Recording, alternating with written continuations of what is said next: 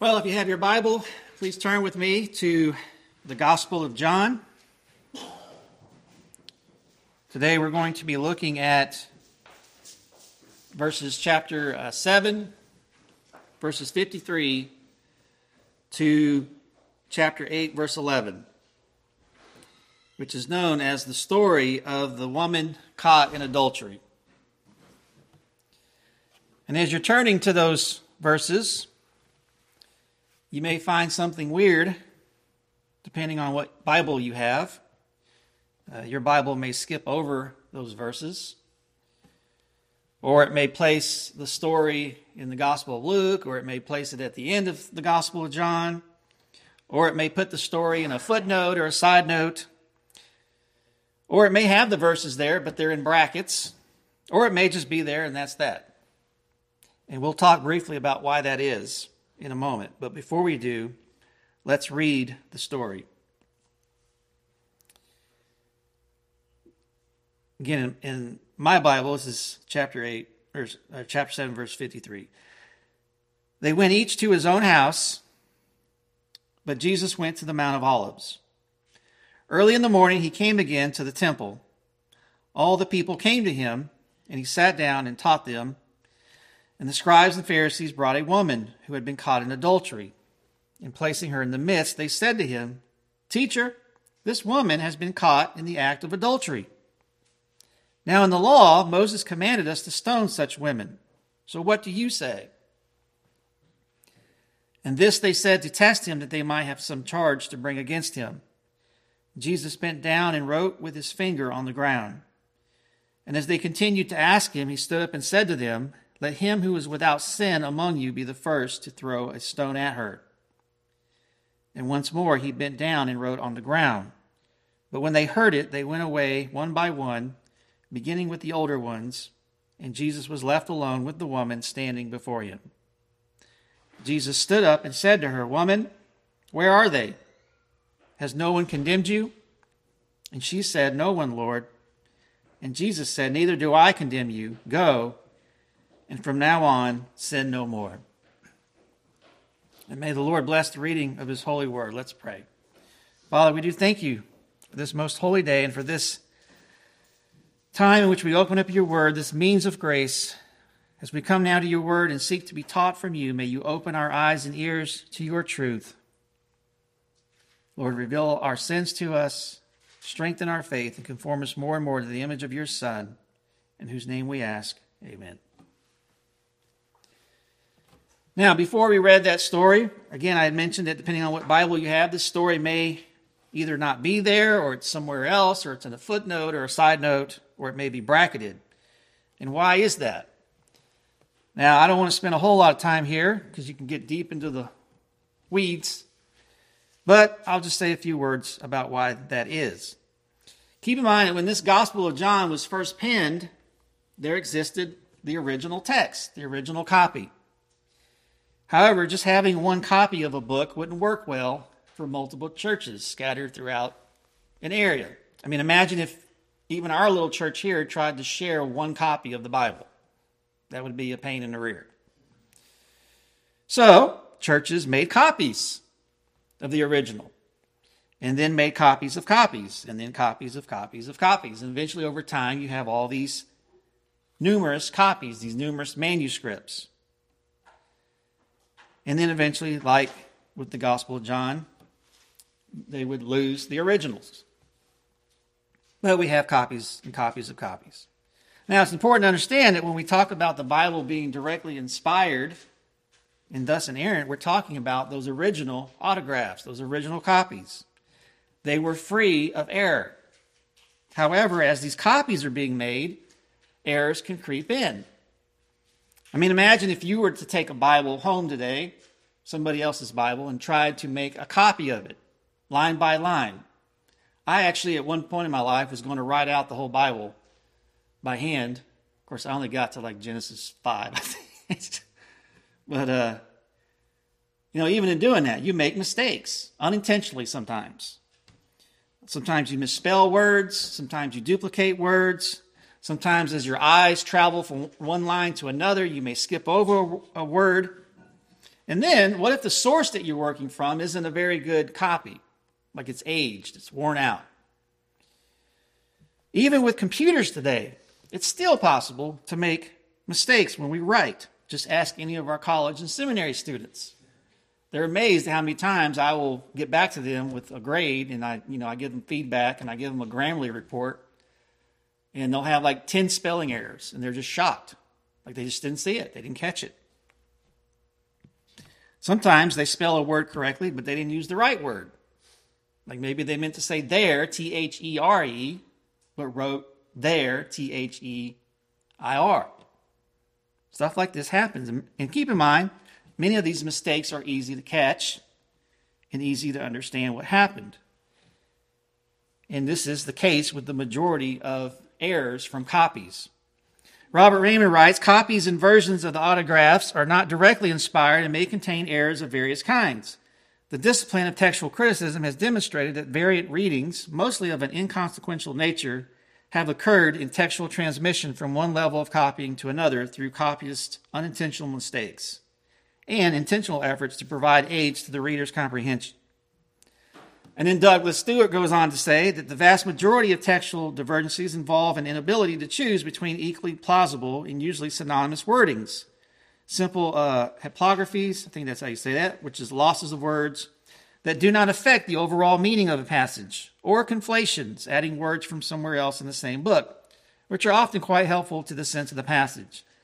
Thus, it would not be correct to suggest that the various ancient versions of the Bible are in hopeless disagreement with one another, or that the percentage of textual corruptions is so high as to render questionable large blocks of Scripture. Rather, it is fair to say that the verses, chapters, and books of the Bible would read largely the same and would leave the same impression with the reader, even if one adopted virtually every possible alternative readings to those now serving as the basis for current English translations.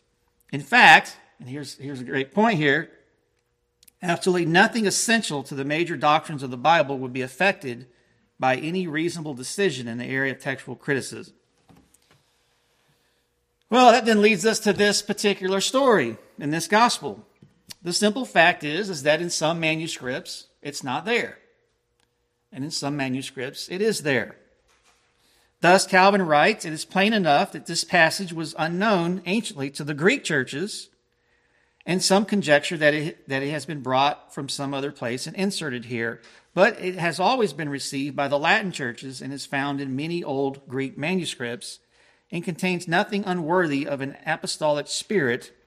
There is no reason why we should refuse to apply it to our advantage, unquote. So, because it's found in some manuscripts and not others, this is why your Bible may or may not include it. Keep in mind that our Bibles are based, these translations are based on various families of manuscripts.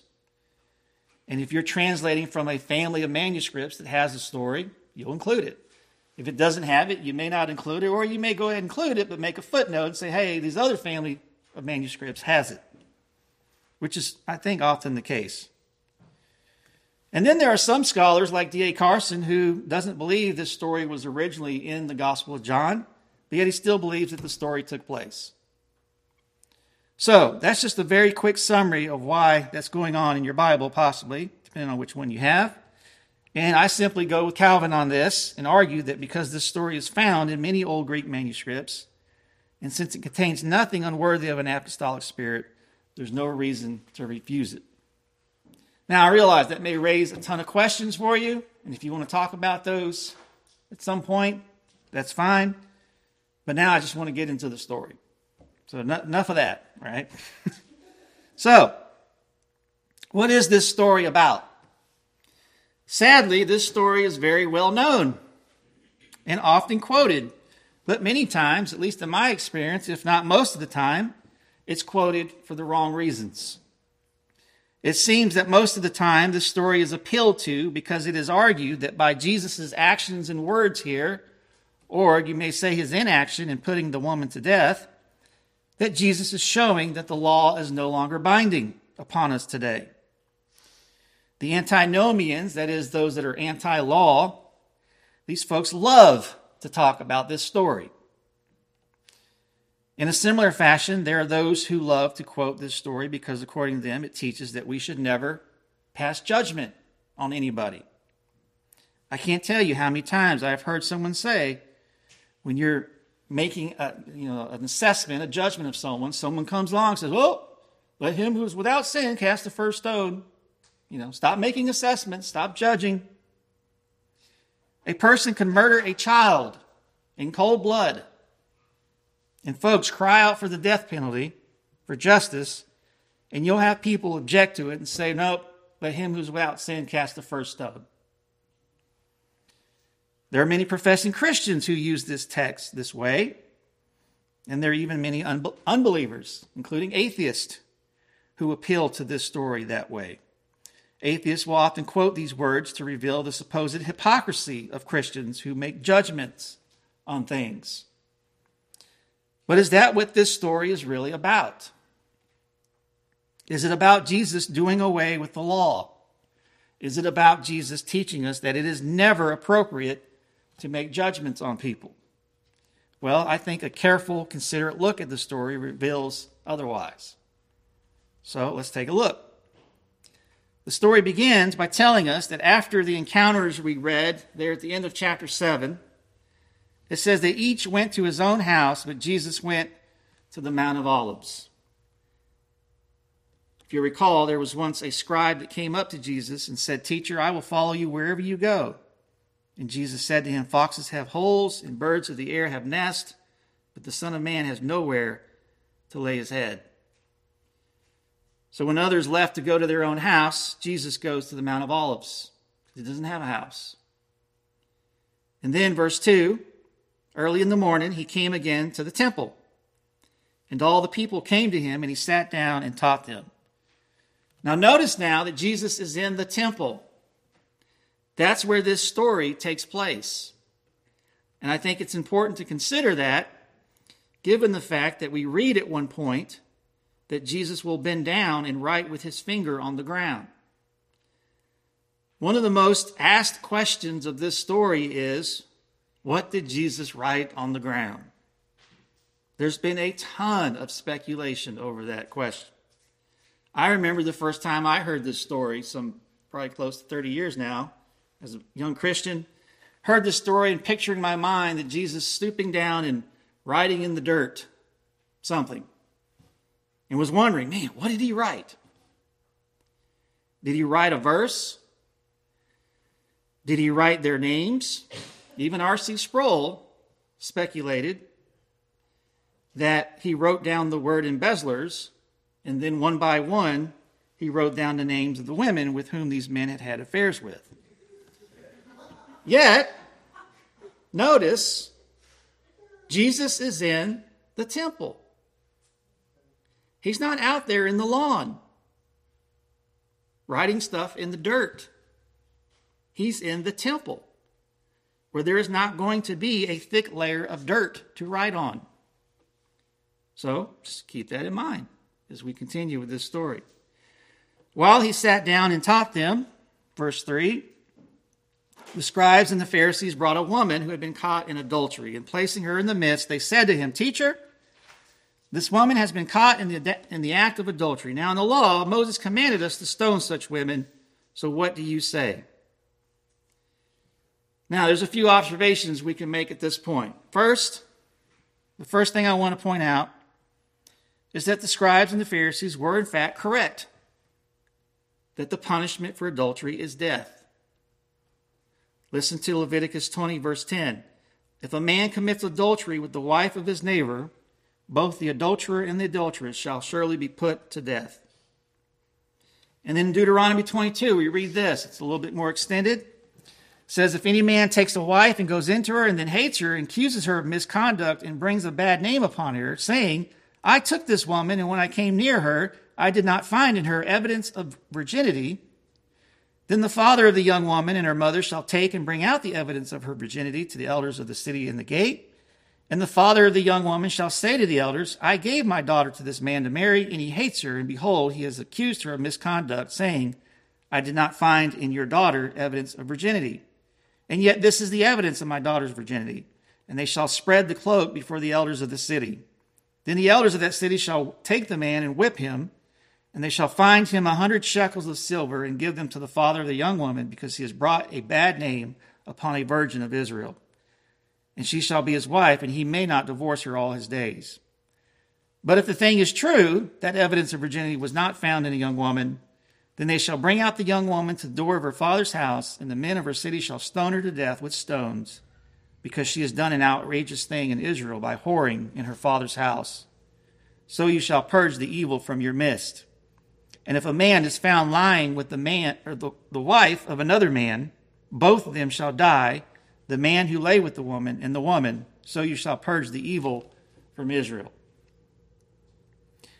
Now, there are those who argue that the death penalty for adultery was unique to the law of Moses and to the theocracy of Israel. But I want you to consider this. Long before Moses and the nation of Israel existed, we read about Abraham and his wife Sarah and their encounter with Abimelech, king of Gerar. And I want you to listen to what took place in that story. It says, from there, Abraham journeyed toward the territory of the Negeb and lived between Kadesh and Shur, and he sojourned in Gerar. And Abraham said of his wife, Sarah, she is my sister. And Abimelech, king of Gerar, sent and took Sarah. But God came to Abimelech in a dream by night and said to him, behold, you are a dead man because of the woman you have taken, for she is a man's wife. Now Abimelech had not approached her, so he said, Lord, will you kill an innocent people? Did he not himself say to me, she is my sister? And she herself said, he is my brother. In the integrity of my heart and the innocence of my hands I have done this. Then God said to him in a dream, yes, I know that you have done this in the integrity of your heart, and it was I who kept you from sinning against me. Therefore I did not let you touch her. Now then, return the man's wife, for he is a prophet, and so that he will pray for you, and you shall live. But if you do not return her, know that you shall surely die, you and all yours. So Abimelech rose early in the morning and called all his servants and told them all these things, and the men were very much afraid. Then Abimelech called Abraham and said to him, what have you done to us? And how have I sinned against you that you have brought on me and my kingdom a great sin? You have done to me things ought not to be done. And Abimelech said to Abraham, what did you see that you did this thing? And Abraham said, I did it because I thought there's no fear of God at all in this place, and they will kill me because of my wife. Besides, she is indeed my sister, the daughter of my father, though not the daughter of my mother, and she became my wife. And when God caused me to wander from my father's house, he said to her, this is the kindness you must do to me at every place which we come. Say of me, he is my brother. Then Abimelech took sheep and oxen, male servants and female servants, and gave them to Abraham, and returned Sarah his wife to him. And Abimelech said, behold, my land is before you, dwell where it pleases you. But notice in that story, Abimelech, who did not know that Sarah was married, took her to be his, and God threatened Abimelech with the death penalty for taking another man's wife. Of course, God did not go through with it because Abimelech was innocent. But the point here is that the death penalty for adultery is seen long before Moses and the theocracy were in place. And so the argument that the death penalty for adultery was restricted to Moses and the theocracy, I believe, is an error. And it's an error often embraced by those who would try to use this story to argue that Jesus was doing away with the law, because supposedly this law was coming to an end. And of course, the theocracy of Israel did, in fact, eventually come to an end. But again, I don't think that is the point of this story at all. And the fact that the penalty preceded Moses and the theocracy not only has ramifications for how we read this story, it should guard us, it also has legal ramifications for us today, but that's another sermon. Suffice it to say for now, the scribes and the Pharisees were correct on this point. But then secondly, I want you to notice this. Verses 3 and 4 state that, quote, the scribes and the Pharisees brought a woman who had been caught in adultery, and placing her in the midst, they said to him, teacher, this woman has been caught in the act of adultery. Do you notice anything strange here? Do you notice someone's missing from the story? What did we just hear from the law? Leviticus. if a man commits adultery with his wife of his neighbor, both the adulterer, the man, and the adulteress shall surely be put to death. And then in Deuteronomy, if a man is found lying with the wife of another man, both of them shall die, the man who lay with the woman and the woman. Where's the guy in this story? He's not there. Where is he? Was he raptured? They didn't bring him. Now, in verse 6, John tells us why the scribes and Pharisees brought this woman. But before you even get to that verse, the fact that they did not bring the man ought to raise some serious questions in your mind. Is this a setup? Did they release the man because he was an honorable, respectable man in the community and they want to cover up for him? Maybe he was one of the scribes and the Pharisees. Well, ultimately we don't know because the story doesn't tell us. But what we do know is that the law required that both the man and the woman be brought forth. And they did not follow the procedure. And thus, that raises a major red flag as to what these guys are up to. Something's not right. It doesn't appear that these men are truly concerned about this woman or about the law. They're up to something else. And beloved, I think there's something valuable we can learn here at this point. Oftentimes people will come to you with a Bible in hand, quoting this verse and quoting that verse, pretending to be concerned for doctrinal integrity, when in reality they have some other agenda going on. So be careful. Be careful of others, and be careful that you don't find yourself doing that to others. And then the third thing I want to point out from verses 3 and 4 is that notice who they bring the woman to. They bring the woman to Jesus. Well, why are they bringing her to Jesus? Jesus was not a civil magistrate. In fact, if you recall, in Luke chapter 12, someone in the crowd said to Jesus, "Teacher, tell my brother to divide the inheritance with me." And Jesus said to him, "Man, who made me a judge or arbitrator over you?" Jesus, at this stage in history, had not come to act as a civil magistrate to render civil judgments. So why then are they bringing this woman to him? Everything about what they're doing stinks. If you're paying close attention and thinking critically about their actions, red flags ought to be popping up everywhere. These men who supposedly are champions of the law of God are not actually following the lawful procedures carefully. And they didn't bring the man. They bring the woman, they drag her out, but then they bring her to someone who's not even in the position to deal with this civil matter as a civil magistrate. Again, these men clearly have something sinister going on, and I think Jesus picked up on that immediately. And this is now confirmed for us in verse 6, where it says, "This they said to test him, that they might have some charge to bring against him." There it is. Our suspicions have been confirmed. These men don't care about the law of God. They didn't care about this woman.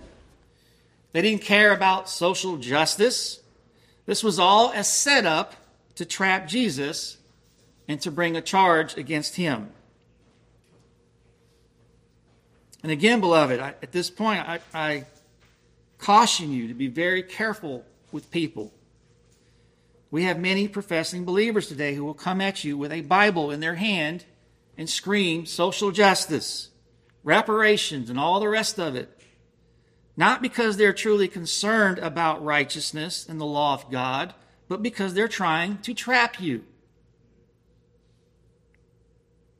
And you know they're not genuine because they get very selective about which parts of the Bible they want to quote. And even with the parts they do, they don't even follow the protocol carefully. Don't buy into that emotionalism. You need to slow down, stop, and think very carefully about what a lot of these people are doing with their Bibles when they come to you. And now I want you to notice Jesus' response. I said that I believe he picked up on their nonsense immediately. Now look at how he responds. Jesus bent down and wrote with his finger on the ground. And as they continued to ask him, he stood up and said to them, let him who's without sin among you be the first to throw a stone at her. And once more he bent down and wrote on the ground. But when they heard it, they went away one by one, beginning with the older ones. And Jesus was left alone with the woman standing before him.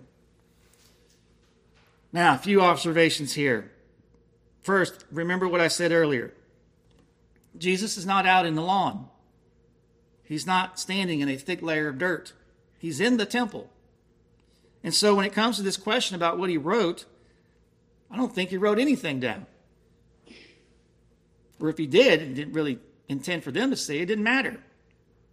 There was no layer of dirt here. I think he just simply got down to the floor of the temple and was like, guys are such a waste of time. He's shutting them off. He's ignoring their big crisis and their supposed concern for the law. He knows they're frauds. And so he's just sitting on the ground, doodling on the floor, acting like they're not there. They don't matter. It's just like when someone may be trying to get in your face about something and you know it's baloney. So you pull your phone out and you start playing Angry Birds or something. Yeah, whatever. You're gesturing to them. I can't take you seriously. I think that's all that's going on here. I think that's it. There's no need to get into all these speculations about what Jesus is doing or what he supposedly wrote. Now, even though Calvin doesn't bring up the fact that he's in the temple, which I think is important, Calvin does nonetheless say this, and I think he's right. He says, by this attitude, he intended to show that he despised them. Those who conjecture that he wrote this or the other thing, in my opinion, do not understand his meaning. Nor do I approve of the ingenuity of Augustine. Ingenuity, there we go. Get it out eventually. Of Augustine, who thinks that in this manner the distinction between the law and the gospel is pointed out because Christ did not write on tablets of stone, but on man who is dust and earth. For Christ rather intended by doing nothing to show how unworthy they were of being heard. Just as if any person, while another was speaking to him, were to draw lines on the wall or turn his back or to show by any other sign that he was not attending to what was said. And thus in the present day, when Satan attempts by various methods to draw us aside from the right way of teaching, we ought to disdainfully to pass by many things which he holds out to us. In other words, don't waste your time. Think carefully, think critically. And when you notice the nonsense, when you notice the agenda, don't waste any more time with it. I think that's a lesson many of us need to learn. I'm preaching to myself here. I have to remind myself of this constantly when I'm on Facebook. And then secondly, while Jesus does nothing in stooping down and writing on the floor, he does eventually stand up and say to them this, let him who is without sin among you be the first to throw a stone at her. And once more he bent down and wrote on the ground. Now, as I mentioned earlier, this verse is often quoted by people to argue that we are never in a position to pass judgment on somebody. But again, I want you to think carefully about such a suggestion. That would be absolutely absurd. Are we really to believe that Jesus here is saying that no matter what anybody does, no matter how bad of a crime, no matter what anyone says, no matter what anyone teaches, you should never pass judgment on people because you sin? I mean, folks, think about it. We live in a society today, even with laws and law enforcement in place, can get pretty messy and dangerous. Imagine if we dropped all laws and all law enforcement. This country wouldn't last a week. It would be absolute hell on earth. Do you really think that's what Jesus is telling us to do? people just rattle off these things without thinking about what they're saying or the implications of it. And oftentimes we do it out of emotion and guilt. Jesus was not doing away with the law here. In fact, I think it's the exact opposite. He was upholding the law rightfully understood and rightfully applied. When he says, let him who is without sin among you be the first to throw a stone at her, notice that he's actually affirming the law. He doesn't dismiss it. He didn't say to them, well, wait a second, we're not going to stone her because that law doesn't apply anymore. It's not what he said. Instead, he says, okay, stone her. But let him who is without sin be the first to throw the rocks. He can't be saying, hey, since we're all sinners, we can never punish wrongdoing, because that's not only absurd, it blatantly contradicts places in Scripture where we are told to discipline, whether it be as parents or church officers or civil magistrates. Take Romans 13, for example. There, Paul writes, let every person be subject to the governing authorities. For there is no authority except from God, and those that exist have been instituted by God. Therefore, whoever resists the authorities resists what God has appointed, and those who resist will incur judgment. For rulers are not a terror to good conduct, but to bad. Would you have no fear of the one who is in authority? Then do what is good, and you will receive his approval, for he is God's servant for your good. But if you do wrong, be afraid, for he does not bear the sword in vain, for he is the servant of God, an avenger who carries out God's wrath on the wrongdoer. Paul didn't say, hey, we can't have governing authorities because everybody's got sin in their life. Is Jesus now flat out contradicting that by suggesting that no one, even governing authorities, can exercise discipline? Of course not. It's absurd on the very face of it. So what is he saying?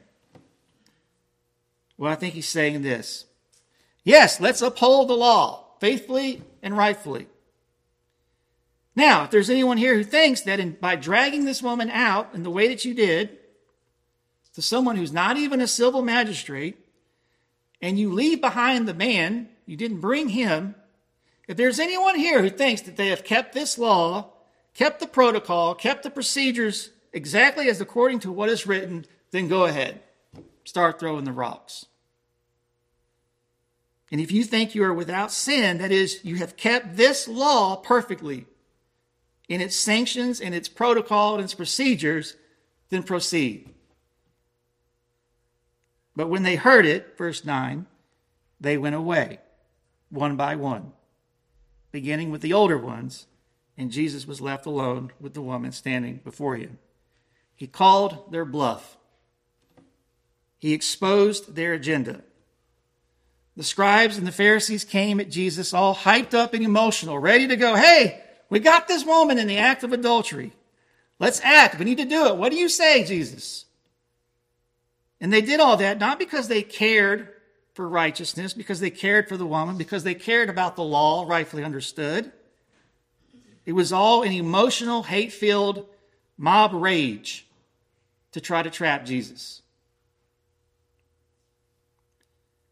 Well, finally, in verses 10 and 11, after Jesus exposes their agenda and they left one by one, Jesus stood up and said to her, woman, where are they? Has no one condemned you? And she said, no one, Lord. And Jesus said, neither do I condemn you. Go, and from now on sin no more. Now, when Jesus says to her, I do not condemn you, notice that he says this in light of the fact that all who had originally tried to condemn her have left and have been exposed. In other words, I don't think Jesus is saying here, hey, I don't think you did anything wrong. Or, hey, even though you committed adultery, it's okay now because we don't condemn adultery anymore. We're living under grace and not by the law. In fact, he even tells her from now on, sin no more. Stop sinning. Why would he say that to her if the law no longer applied? Sin is transgression of the law. And yet he's telling her, stop sinning. Stop transgressing the law. Why would he say stop sinning if adultery was now okay? Why would he say that to her if he didn't think she had done it? It appears she's guilty. Again, beloved, in my experience, the folks who abuse this story to argue that judgment should never be made usually leave out the fact that Jesus ends the conversation by telling her to stop disobeying the law. Stop sinning. And so I think Jesus' point was this, that because the protocol for such things as should be carried out by the law certainly was not followed, your witnesses were exposed for what they were, and they've left, so therefore neither do I condemn you. Just go your way. It doesn't mean she wasn't guilty. It doesn't mean she didn't sin. Even when we are guilty of sins, crimes, there is a protocol to follow in dealing with those things. And if that can't be followed, it needs to be dropped. These scribes and Pharisees revealed their hypocrisy. They revealed their hidden agenda and supposed love for the law by not actually honoring the law as it was stated and intended. And ironically, in light of all the ways this story is abused by the antinomians, we see here that it was actually Jesus who honored and kept the law. The problem here was not the law. The problem here were the scribes and Pharisees trying to act out mob justice without any concern for due process of law. And they did this all as a sinister plot to trap Jesus and now charge him with wrongdoing. And our Messiah saw right through the nonsense. And so in this question of Jesus being the Messiah, his enemies made every attempt they could to expose him as a fraud, only to be caught in exposing themselves for the wicked fraudsters that they were. You know, Jesus will go on immediately to say after this, I am the light of the world. Whoever follows me will not walk in darkness, but will have the light of life. Well, if you recall, we heard in the opening prologue of this gospel that the light shines in the darkness, and the darkness has not overcome it.